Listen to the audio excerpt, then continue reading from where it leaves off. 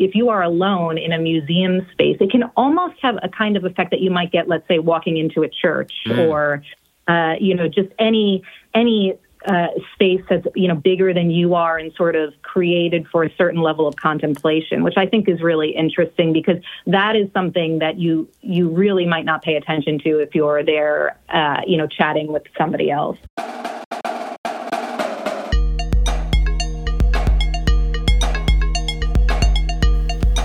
Welcome to Deviate with Rolf Potts. Today, as part of my ongoing series of interviews with people I quote in my new book, The Vagabond's Way, I chat with Stephanie Rosenbloom, who wrote the 2018 book Alone Time, 4 Seasons, 4 Cities, and the Pleasures of Solitude. You might recall that Stephanie and I talked about solo travel back in episode 146 of Deviate. We dig deeper into that topic in this episode and explore the ways that going solo can deepen the travel experience in places like museums and restaurants. We talk about the ways traveling alone frees you from the expectations of other people and attunes you to your new surroundings. But we also talk about the task of savoring travel experiences and the ways you can cultivate your curiosity and get out of your comfort zone on the road. We talk about how any checklist-driven itinerary should be balanced by the more spiritual task of slowing down and savoring the experiences on that checklist. We talk about the games you can play with your own attention in a new place so that you can become more aware of that new setting. I start by reading Stephanie a chapter about solo travel from The Vagabond's Way. Let's listen in.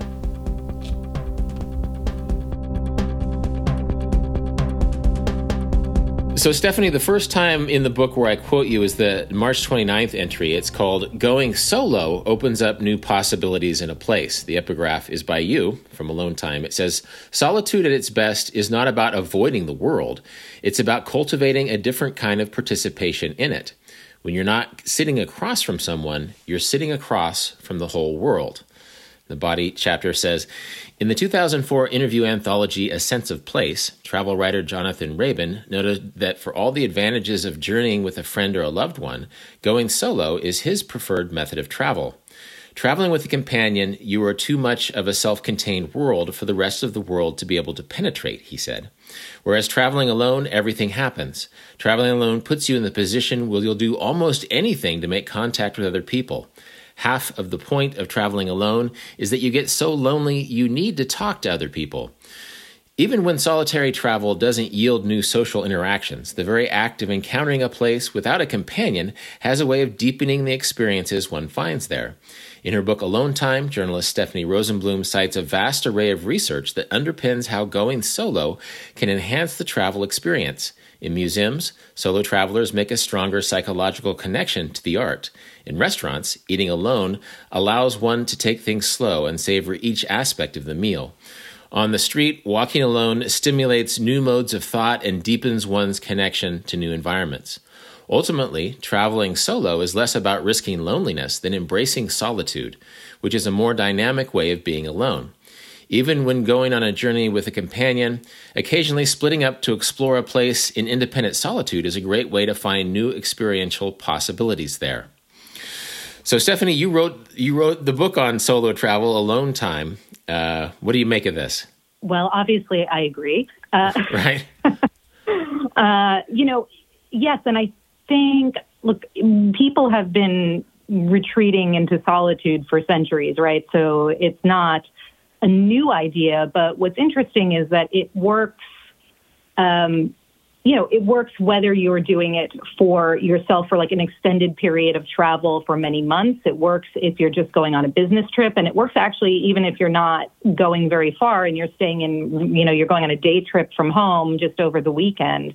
And whether you're doing it for, sort of reflection, to spark creativity, there are a whole host of benefits essentially associated with it. Yeah, I'm wondering how you came into the joys and challenges of solo travel personally, because I think we all start traveling with our families, right? That solo travel isn't intuitive. We're in the family station wagon, literal or metaphorical, with our family. And then later, solo travel is something we stumble into. So in your own experiences, How did you come to savor being a solo traveler? I think for several years when I was, just out of college, you couldn't always get someone to go places with you. I mean, you could, but it was, not everybody agreed, oh, well, we all want to go here. This is the time that I can take off from work. It's difficult to coordinate things like that. And I just felt like I didn't want to have to always wait for someone to be able to go with me for me to have experiences. So a large part of it was driven simply by the idea that, I want to see the world or even just explore like beyond my neighborhood. And just because someone's not free at the same time I am doesn't mean I shouldn't do those things. So part of it was just, wanting to get out there and see things. And then, some things came naturally, like some things I noticed, this is actually better when I do it myself. And then over time, I began actually researching it and finding out, what the social science was telling us. Yeah, well, I want to get into that social science in a second, but I'm such a fan of solo travel that I've been doing it for so long that I forget about that convenience aspect, that you don't really need anybody's permission. If you have travels that it's just you, then you don't have to sync anything up. So I think there are some of us who, I from a very young age, like I just also liked to play on my own, I like to go off and be, and you were talking about, being with the family, and maybe you're going on a trip with your family, but there's always, the classic image, of course, is, the kid in the back of the car, like plugged into, in my day it was the Walkman, but, so you can, that also translated when you weren't in the car. And if everybody was just, sitting, we would go to a garden or you'd sit around and play, or even just at home, I'd go into my room, and I found that it was really, it sparked my creativity. It was relaxing. I just, I enjoyed my time by myself. So that piece of it was a natural extension, I think, of just who I am. Would you consider yourself an introvert? Is there an introvert extrovert thing? Okay. Yeah. Oh yeah, you bet. I mean, I can appear to be extroverted, but that is not really the case. No, I'm in the same category. I think I'm naturally an introvert. Are you? Well, travel sort of forces me into a kind of extroversion that is probably good for me. But I do seek solo experiences, and it's interesting that you're talking about sort of seeking a kind of solitude even when you're with other people. And one thing you address in your own book is how even when you are on a journey with a companion, you can still find moments of solitude. I'd be curious for you to talk about that a little bit. Sure. I mean, I think that so I've had this experience either with groups of friends, or if you're just traveling with one other, pal or a significant other, and, maybe they have a special interest, like, I really want to go to this, porcelain museum, and, maybe, and it's very nice to obviously like expand what you're interested in and, do that with someone. But at the same time, maybe you agree that you're going to go your separate ways for a few hours during the day. And that, so, your whole trip is not alone necessarily, but you're doing that. And I think that's really delightful because you get to have the experience on your own, and then you get that joy of talking about it with the person later. You get to, and that is also like the act of reliving what you did, on your own. And I also feel when you're traveling with other people, it just allows you to have, it's a completely different feeling than when someone else is there, because you're kind of in your own bubble, the two of you, or however many of you there are. So there's that, piece of it that happens. And then there's also the piece, like, sometimes like if you have a spouse or significant other and one of you has to travel somewhere for business, and there's the hotel rooms included. So like, why not go on something like that? And then the other person may have to be at a conference or, taking care of work matters, but you can go off and explore the city and see things. And it's a great way to, to just, capitalize on life, like have that moment for yourself, even though it's not a trip where you're alone from the beginning to the end. Yeah, this feels like a healthy strategy, even for people who from the get-go are traveling with a companion, just because just reminding people that they have permission to split up. They don't have to be connected at the hip the whole time. I traveled with my wife in Europe for the first time this summer, and it was sort of fun. I think it was good for us as travelers, good for our relationship to just sort of give ourselves permission every day to go off and do our own thing. She's more of a foodie, so she can spend hours in a food market that I would be less interested in. And it just seems like, regardless of whether or not you are going full solo or with a companion, giving yourself permission to be solo with a companion is key. Absolutely. And that also goes to your choice of companion, like someone who's going to understand that has nothing to do with like not wanting to be with them or spend time with them. It's just, I think it actually enhances the relationship, whether it's a friendship or a romantic relationship. I think it gives you, this sort of wonderful time to, just separate and then come back together again, and then separate and come back together again. It's really, it can be really interesting. And I've even done the thing where I've gone somewhere alone during a trip like that, and then realized, oh, you know what? You have to see this. You got to come see this. And I'll go back again with that person. And then I experience it in a whole other way with that person. Yeah, there's almost like a scavenger hunt or reconnaissance metaphor here that you split up and you're independently able to really have some interesting experiences that you can then share with each other. If not literally going to those places, then talking about them and sort of savoring the excitement of the day together. Absolutely. Now, you brought in some research. Your book is full of research. I give 3 examples in my chapter. One of them is connection with the art in a museum. So what is the argument for going solo in a museum in such a way that you are actually more engaged with the art? Yeah, well, there have been a number of studies, like the Swiss National Science Foundation, did something on this museum. There have been studies in the journal Museum Management, and a lot of what they have found is that when people went with other people to see an exhibition, they found it less thought-provoking and they were less able to enjoy the museum space than people who went alone. They also found that people who went, with companions felt that they couldn't experience the full beauty of the artworks, and they couldn't connect to the art in the same way that they could when they went by themselves. So that's, one piece of it. And part of a little bit of the thinking behind that seems to be that when you're going with someone else, it's a social experience, obviously. And so conversation seems to interfere with a visitor's, ability to make a connection to the artwork itself, and to be emotionally stimulated by it, to have that sort of, oceanic feeling, that sort of overwhelm that can happen when you really connect with a piece of art or just sit there and stare at it in silence. So it almost, and it's not to say that one is better than the other, it's just that you're getting a very different thing out of going with someone else than you're getting when you're alone.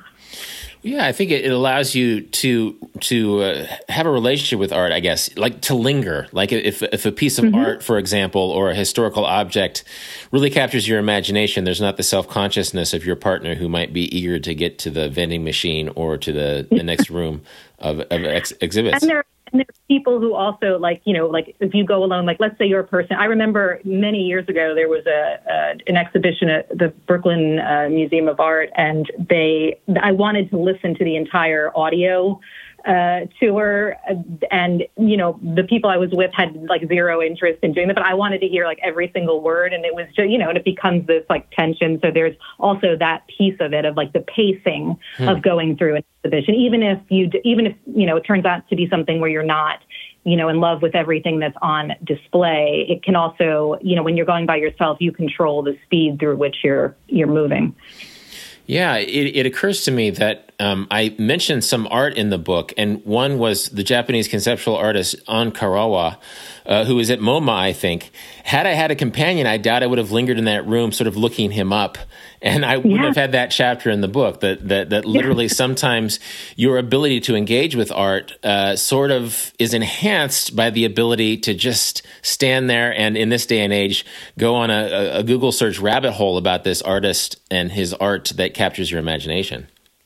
Yes, yeah. And also you may be more open to certain things when you're by yourself that you wouldn't if someone else was there, because they just may, move on or not be as interested in the same thing that you are. But exactly to your point. And there's another piece to this, which is beyond the art itself. Some of these studies have looked at museums as, they refer to it as a restorative environment. So that even, like, let's say you go to a museum of natural history and, you've got dinosaur bones, fossils, which are really cool. But just the sort of the lighting and the space in the halls and museums and things can allow the mind to kind of drift and free associate. And so there has been research that, like, if you are alone in a museum space, it can almost have a kind of effect that you might get, let's say, walking into a church or, just any space that's, bigger than you are and sort of created for a certain level of contemplation, which I think is really interesting because that is something that you really might not pay attention to if you're there, chatting with somebody else. So you also mentioned, or I also mentioned in the chapter, restaurants, dining alone can be an interesting experience. And of course, my first association with this is thinking about being in junior high school and being alone at a lunch table and feeling really socially awkward. I think that there is there can be an awkwardness to eating alone because it's often seen as a social act from a very young time in our lives. So what are the merits of eating alone as a traveler?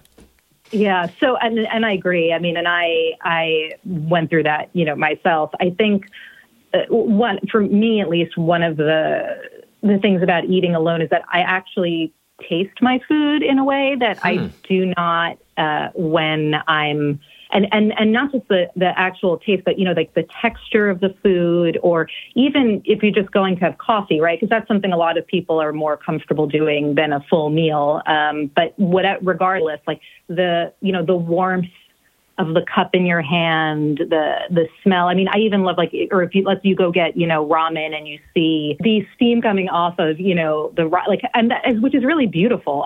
And in other words, you're having this sort of sensory experience when you're by yourself with the food in a way that you don't, because a lot of breaking bread with people is all about like the conversation and sharing. And when you're alone, like it really anchors you into what's in front of you. And this goes into like the whole idea of just, savoring something and going slowly and really making eating more of a tactile and sensory experience than it is sometimes when we're just, meeting friends for lunch. Yeah, it feels, too, that being solo attunes you to the placeness of a restaurant. I'm just thinking, like, things are so much more ritualized and aesthetically driven and slower in France, in a French restaurant, for example. And maybe if you're in Southeast Asia, in a smaller mom-and-pop restaurant where the whole family is working there, I think that being solo allows you to observe that actually the act of eating is culturally distinct in different parts of the world. That is so true. And that is, right, because you're not looking at somebody else across the table from you, right? So you're observing everyone around you, you're observing the environment. Maybe if you're sitting outside, like you're seeing the rhythm of the city and just the sounds and the smells. You're really, exactly as you say, like you're immersed in the place. Third thing I mentioned in this chapter is walking. And a quote that I have in another chapter of your book is, "There's no need for an itinerary. Walk and the day arranges itself. From the sidewalk, the best of the city can be had for free." So that's under a chapter of mine called "If in Doubt, Walk Until Your Day Becomes Interesting," which is a phrase I've been using since my first book. Walking and sort of a counter itinerary driven way to be in the city. How does being alone allow walking to be a great tool in your travel toolkit? Sure, because, to an extension of what you were just saying about the placeness, right? Like you are, this is the whole idea of the flaneur, right? Who's just wandering without a destination. And actually, you can have a destination. You can decide, okay, I'm in Paris and I'm over here and I want to walk toward, the Marais, but that's it. The rest is up to me. So, you have, maybe that and you'll make a big circle and come back to wherever you're staying. But you're experiencing the city, there's a wonderful anonymity to walking around alone on a certain level, and just, you're kind of a detective, and you're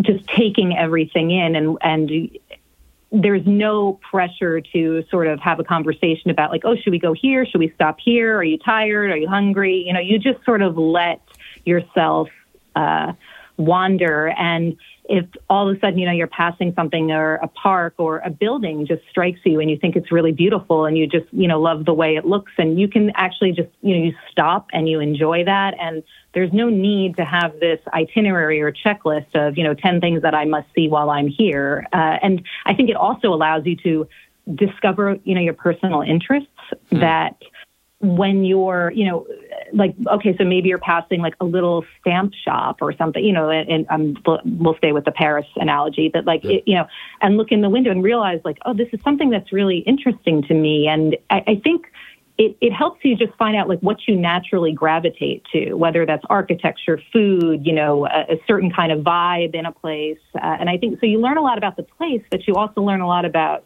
yourself. And I think that can really be helpful and like translate into your life when you go home. Yeah, I like that you mentioned Paris because for whatever reason, Paris seems to have things figured out pretty well when it comes to both walking and eating, because the tradition of the flaneur goes back to the 19th century. Just the idea that you're walking not from point A to point B, but seeking experience. And then just the idea that it's not culturally weird to eat alone and take a long time doing it in a city like Paris. I completely agree. And also it's one of the friendliest cities for solo travelers in that way, because that whole cafe culture of, sitting at a table, it's designed so that you're facing the sidewalk, you're facing out. So there, like any of that awkwardness that people can feel, going into a restaurant sometimes is really alleviated. The other big part that I quote you in the new book is right in tune with this. So I'm going to read this other chapter. It's about savoring. It's from August 30th. It says, pause to savor the best moments of the journey. And the epigraph is from the Motorcycle Diaries by Ernesto Che Guevara. He says, at night we would look out over the immense sea, full of white flecked and green reflections, side by side on the railing, each of us far away, flying in his own aircraft to the stratospheric regions of our own dreams.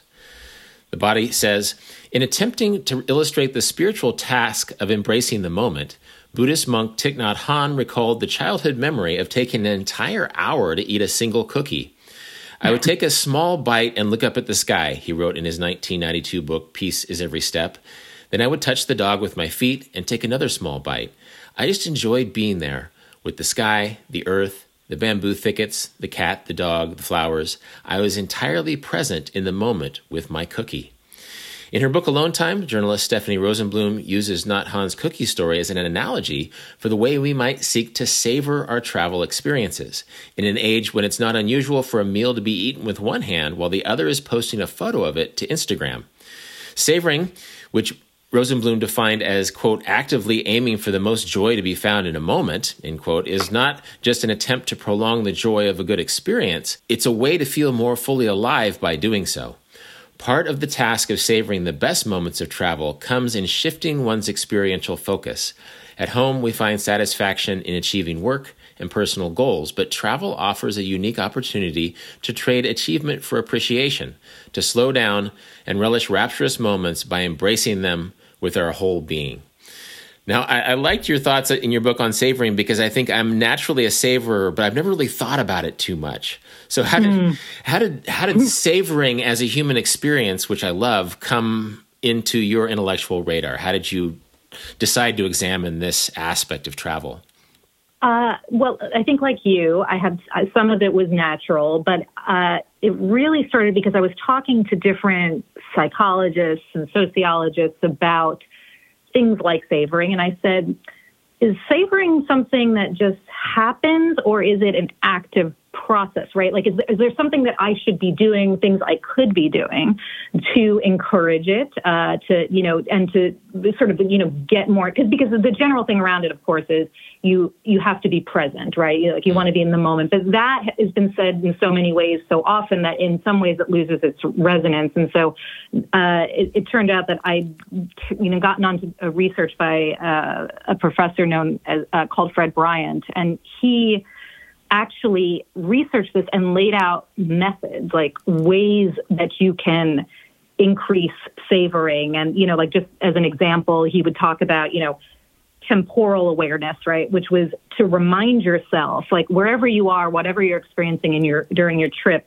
to like actually remind yourself that this is not going to last, like that your trip is going to come to an end at some point. And he said, and as much as that may seem like, well, wait, why would I remind myself that? It actually makes you very present. It helps you sort of stop and say, okay, so where am I? Like what? So there are, several things that you can do to basically identify what's giving you joy, in the moment. And some of it was, just like asking yourself questions like, what is giving me pleasure right now in this moment? Like what will be gone when I'm no longer in this place, in this moment. And there are several things, like that, which, we can get into or not, but that's how it kind of got on my radar, because I loved the idea of it, but I wondered, is this something that you can, is it an active process? And it turns out it is. Is one of the techniques you mentioned in your book, like narrowing things down to one sense, like sitting in a place and focusing on smell? Yeah, talk about that. It's funny. I actually assigned a version of that to my students in Paris this summer because... Oh, I love it. Yeah. Well, and I think I'd forgotten that was something I found in your book. So why don't you talk a little bit about that as an exercise, as one of many, but it's sort of a fun one, of... if not forcing yourself to savor a moment, then compelling yourself to savor a moment by narrowing down your central experience of it. Yeah, so this again, and this is also Bryant's research, and he would refer to it as sensory perceptual sharpening. And it basically, it involves, you're heightening the experience by focusing on only one of your senses. So, for instance, you might close your eyes, right? And so that you can fully appreciate like the scent of a warm baguette that you just walked out of a bakery with, or maybe you're on a beach somewhere or you're in a forest and you close your eyes because all you want to experience in the forest is the sound of the wind rustling through the trees, right? And it puts you immediately like in touch with the place that you are in a way that, like, if you're paying attention to everything, sometimes it can be a little overwhelming or you can't focus as well. And closing your eyes is just one way to do that. So that's what that particular strategy is. It's interesting that you're a social scientist. You did some research on the art of savoring, but your example, which I also use, is Thich Nhat Hanh and his cookie, which when I was reading it, you sort of laughed a little bit. I think it's very relatable, that childlike sense of trying to stretch out the enjoyment of a cookie. Is there something childlike in the act of savoring? I think it probably is, because, sometimes we just take for, like, we have so many experiences and we're seeing so many things and so much comes at us, walking around a place or just being anywhere. And there's something about childhood when you're experiencing all those firsts and you encounter something for the first time. And I guess that's partly why that sensory perceptual sharpening works so well, because you're forcing yourself to experience something in a way for the first time, because you're experiencing it differently than you're used to on an everyday basis, right? And saying, like, I'm going to experience this, I'm going to not allow myself to, maybe I'll only touch this thing, or I'll only see this thing, or take away my sight. So I do think in that way, in that sense of the wonder that is associated with childhood. Yeah, well, you were saying that there's so many things as a child you're experiencing for the first time. In a certain sense, travel replicates childhood because everything is new, or at least so many things are new. The language, the way to get around, you're suddenly in this childlike state. So it feels like maybe it would lend itself to savoring experiences. So, and actually this is another technique that has been linked to savoring, this idea of, like, when you're experiencing a moment, you want to kind of look around and take a mental snapshot, and almost in the way that a child would, like, sort of focus on not just, the grass is green, but really looking, like, a multi-sensory feeling, right? Just like, what does it sound like? What does it smell like? It's raining, and was it hot? And, almost the way a child would just sort of rattle off all the feelings and sensations around an experience.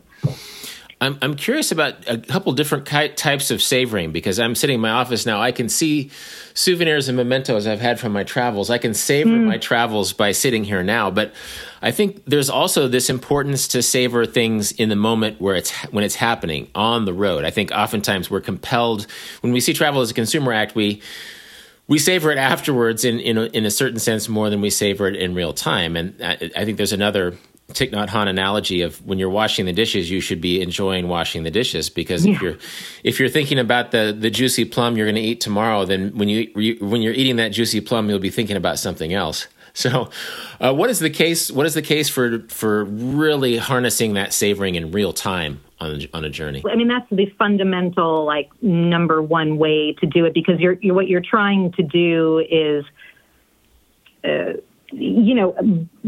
have the present experience, right? And it does seem, I know that sounds vague, but it when you think about it, all the different techniques of savoring really rely fundamentally on that, of being where you are and not thinking about, like, what is the next thing, or what did I do yesterday? Or we should have gone to see that. And I think that really just has to do with, accepting the moment for what, because also not every travel experience is the way we want it to be, or it's not what it looked like in the photos or what you expected it to be. But I think, I think a large part of this is curiosity. And I think that helps you be present and to savor whatever is going on, even if it's not what you expected. Yeah. Curiosity seems like such a good traveler's tool too. And you were talking a little bit earlier about how sort of our language of spiritual attention is so common that it's easy to say embrace the moment, but then in real time it's a little bit of a different task. And so it feels like sort of a word that's lower on the ladder of spiritual hierarchy, like curiosity is a great window into that more spiritual state of travel. So much of what we know about travel is sort of seen in the itinerary or consumer lens, because it is a consumer act. We buy vacations, but it can also very much be a spiritual act. Not to be too woo woo about it, but how do you ride that balance between travel as a checklist driven list of accomplishments versus something that can be internalized in a way that's much more affecting,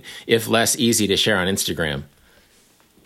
Well, number one, I try to make a point of, like, not sharing it on Instagram for that reason. So, or which often, like, I actually, in my book, I mentioned a moment where I got to the Uffizi so early that I was the first person in the room with the Venus and Botticelli's Venus. And I was so shocked that, first of all, I thought I did something, like I inadvertently walked into the room and it was closed, because how could this possibly be happening? But it was happening. And I was so surprised that I was in there alone that I started immediately taking photos. And despite what I know, because I was just like, no one's going to believe this. This is unbelievable. And of course, I wasted the entire time that I had alone in there with her, but by just, taking all these photos and not just sort of standing before the painting, right? And like letting, which is, and I obviously still able to do that, but it was a unique opportunity that, and I always remember that, because I felt that I allowed the technology and the desire to sort of, share that, or to say, like, look, isn't this so crazy, to overtake the experience. So for me, I have that's a very particular moment that I think back to, and I don't want to do that again. So it's very helpful. But so I try to stay off. Not try. I do. I don't do any social media in the moment or when I'm actually in a place. I may take pictures at some point, but I don't do it in real time. A, and B, before I go on a trip, I like to make a list. I also enjoy making lists, but I like to make a list of everything that I might want to see, everything I might want to do. And then the same way, you give yourself permission when you're traveling with someone to have some time to yourself. I give myself permission to not do anything on that list. I just like to know what's possible. And then I say, and maybe there's one thing that's like, I really want to go, this museum is really important to me. Okay. So then that, but everything else, it's just, I know it's there. I've done the research. And also that I find is very helpful, because then in real time, I'm not like glued to a book or a guide or looking up, where should I eat? Well, I'm not wasting time with my nose buried in research. I have my, I did what I did beforehand. And then if I'm there and somebody says, oh, you really should try this, it's great. It's like, great, then we're doing that. So, and I also find that doing that list of everything that's possible kind of gets it out of my system in a way, that whole desire to do everything. I sort of shed that by making the list. And then when I'm on the ground, I can actually be in the moment on the ground. Yeah, well, I think we're in an age now when information is so ubiquitous that information itself can get in the way of our experience of a place. Yes. And for this reason, when I was in Paris with my wife this summer, she's a big foodie, so she would look up restaurants that she wanted to go to, but then we would mark them in pencil on a paper map so that we weren't tempted to try and soak more information while we're out in the city of Paris. That basically we sort of gave ourselves a digital fast with our old-fashioned paper map, and we walked around that way. And actually, one thing we didn't do it, but when you were talking about your experience with was it Botticelli's Venus in the Uffizi? Yeah. In a way, I wrote down certifying versus savoring, because we live in an age when we certify things. It's so amazing to have Botticelli's Venus for yourself. But our instinct is not to savor it, but to certify it, because it just feels like that's a strange balance, that technological. And actually, this is another thing I'm curious about, because you touch on it a lot, even though your book is not about technology, nor is mine, but I talk about it a lot because that phone in your pocket can hinder you as well as as it can help you.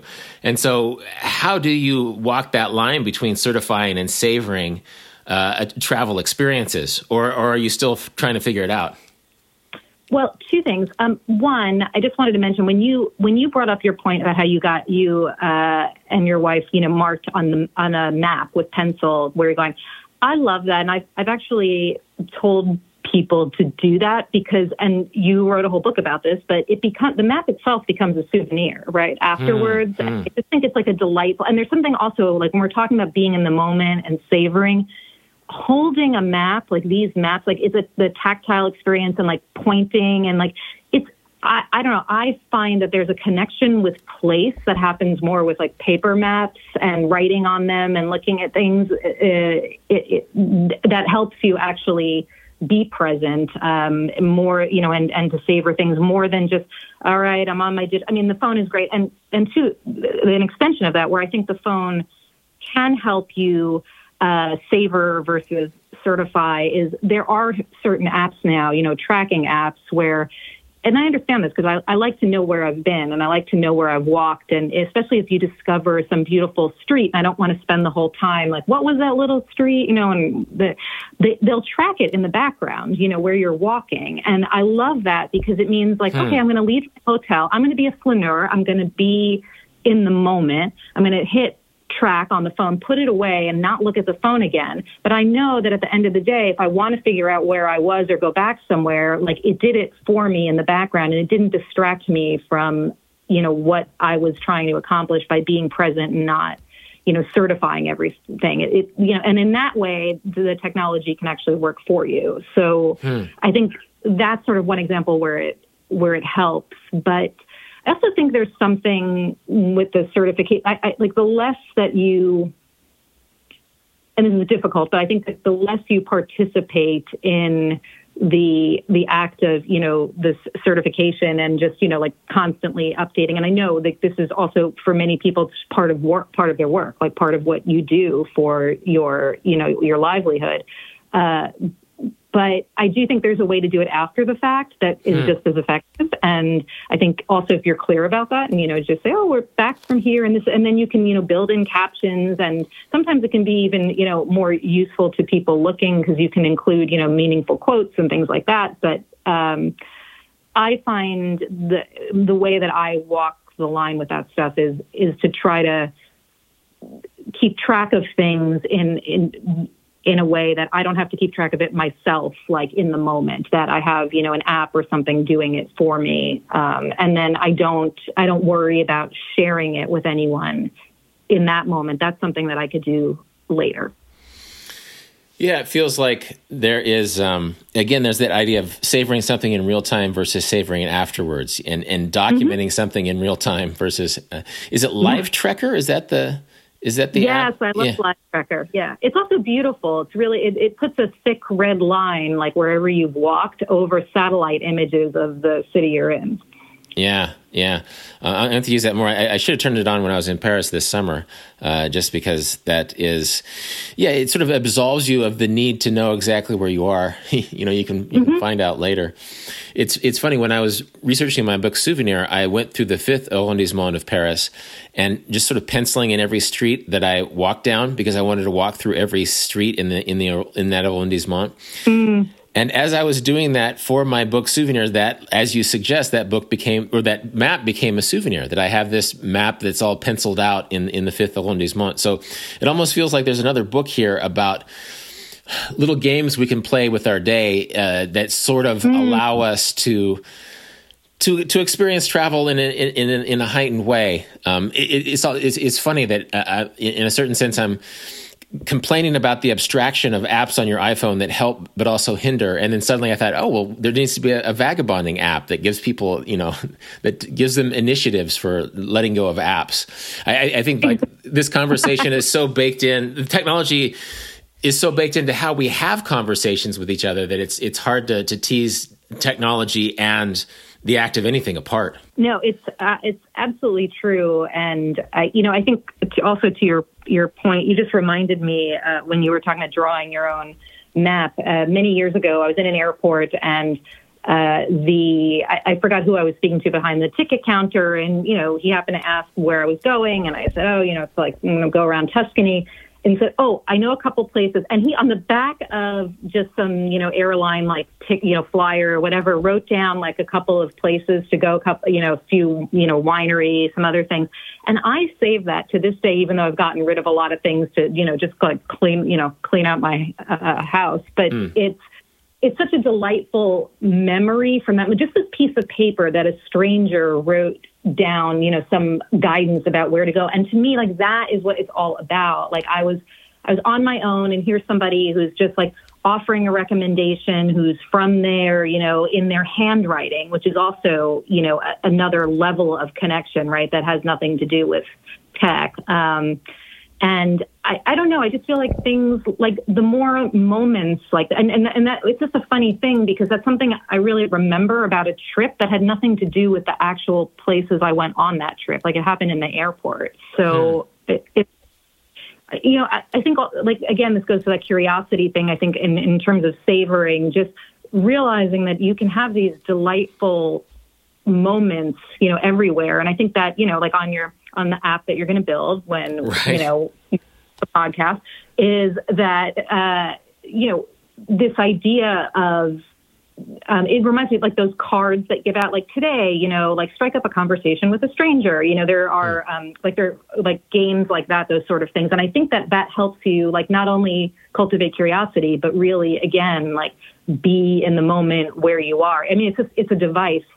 And now, actually, that I think about it, there's back to the Fred Bryant's research on savoring. He had a technique called the daily vacation, where every day, wherever he was in his daily life, he would take 20 minutes and allow himself to have some experience that would just be pure delight, like that was just for his enjoyment alone. And he would set a timer, and just, and he said that could mean he's just like thumbing through his father's old diary, or, sitting in the garden and just like looking out at the flowers, but that he would build it in and decide like what the daily vacation was going to be, so that every day had this element of, delight and savoring.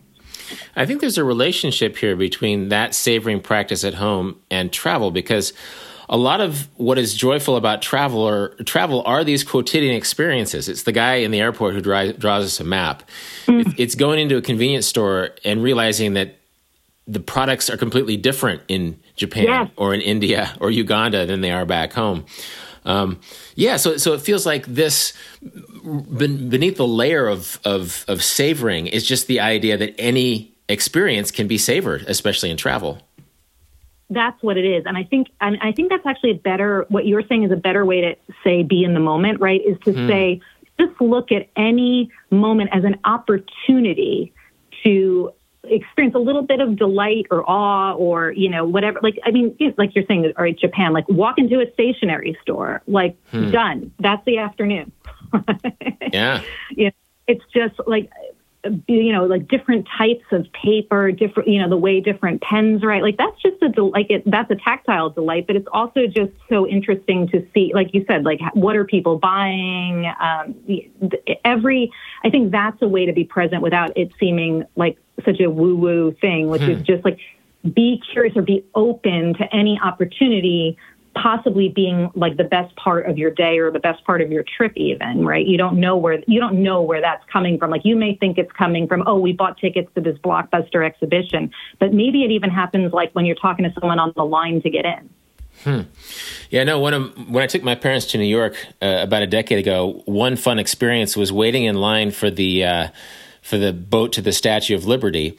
And some guy, he was like an acrobat. He was a busker, basically. He was doing a performance. And my parents were just delighted by it, that maybe in New York, you get used to that. But standing in line for the ferry out to the Statue of Liberty actually it was to Ellis Island, but it was as enjoyable as the journey itself because suddenly there was this entertainment, and you give them $1, $5, and it's something you don't see back home.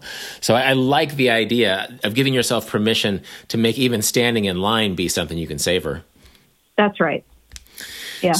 So, we're both travel writers, and oftentimes as travel writers, we speak to the consumer aspect of travel because that's an important part of it. You need to know where to go, how to get there, what to buy, where to stay, things like that.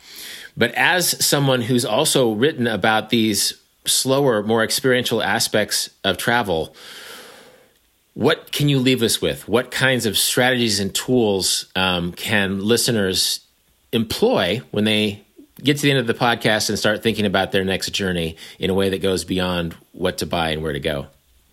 Yeah, and I think it will be different for everyone. It's a really personal thing about, and also how are you using the trip? What do you want? And also how often you get away, because it's more difficult to, it's easy for me to say, wander around, don't always plan everything. But if this is like your one big chance to go to place X, there's a different expectation on it. But I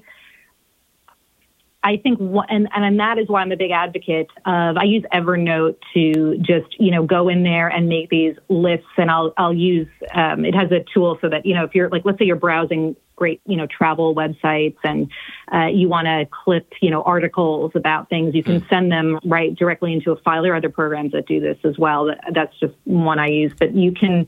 I use Scrivener. I've used Scrivener too. Yeah. And you can create like a master file of your trip. And also I will say, and I've written about this, that the very act of doing that, even if you don't do one thing on the list or stay in any of the places that you looked at, the act of anticipating going on a trip, researchers have found to be like, it boosts your happiness in the moment, like this pleasure, this anticipation. So that in itself is worth doing. But I actually find that to be one of the biggest tools for me, because it just, sometimes like once you know everything that's possible, it's much easier to see what really matters to you. And I think in terms of tools, like you just try to stay really open to whatever is happening. And if you get somewhere and it's a beautiful sunny day and you were really planning to go to that museum, but boy, does it look beautiful, and they've got these parks, and I just said this to someone the other day. I said it's completely legitimate and worth your time to just decide that, I'm here in Italy and I'm going to just sit out at this table, and I'm going to, take out my journal and write and enjoy the afternoon just sitting here and watching people. And I think that it's more, the tool is really where you position your mind, not so much, something you have, although I am a big fan of the app, Live Trekker, because again, that is something that if you want to know like exactly where you are, you don't want to spend the whole day keeping track so that you remember, it will do it for you. So there are other things like that as well. It feels like there's a sense to which it's sort of giving yourself permission to follow your heart and your instincts a little bit, regardless of itinerary. Yes, and that's also something I've said to people, when people have asked me like about safety and things like that, I say the same thing. You're right. You have to like listen to yourself, like listen to your intuition, and right. But following your heart, it sounds, like I don't, but it's true. Like you have to like do what you love. Like that is also the point of having this time away, like this little time out from daily life when you take a trip, is to go pursue something that you love, not something that, oh, I'm supposed to go see this, right? Like I have to go here because it's the thing everybody does. Well, no, you don't actually. This has been Deviate with Rolf Potts. More about everything that was just mentioned, including information about Stephanie Rosenbloom's book, Alone Time, can be found in the show notes at rolfpotts.com/deviate. And as always, you can contact me with insights or questions at deviate@rolfpotts.com. This episode was produced by Cedar Van Tassel, who also does the theme music. Thanks for listening, and I hope you tune in for future episodes of Deviate with Rolf Potts.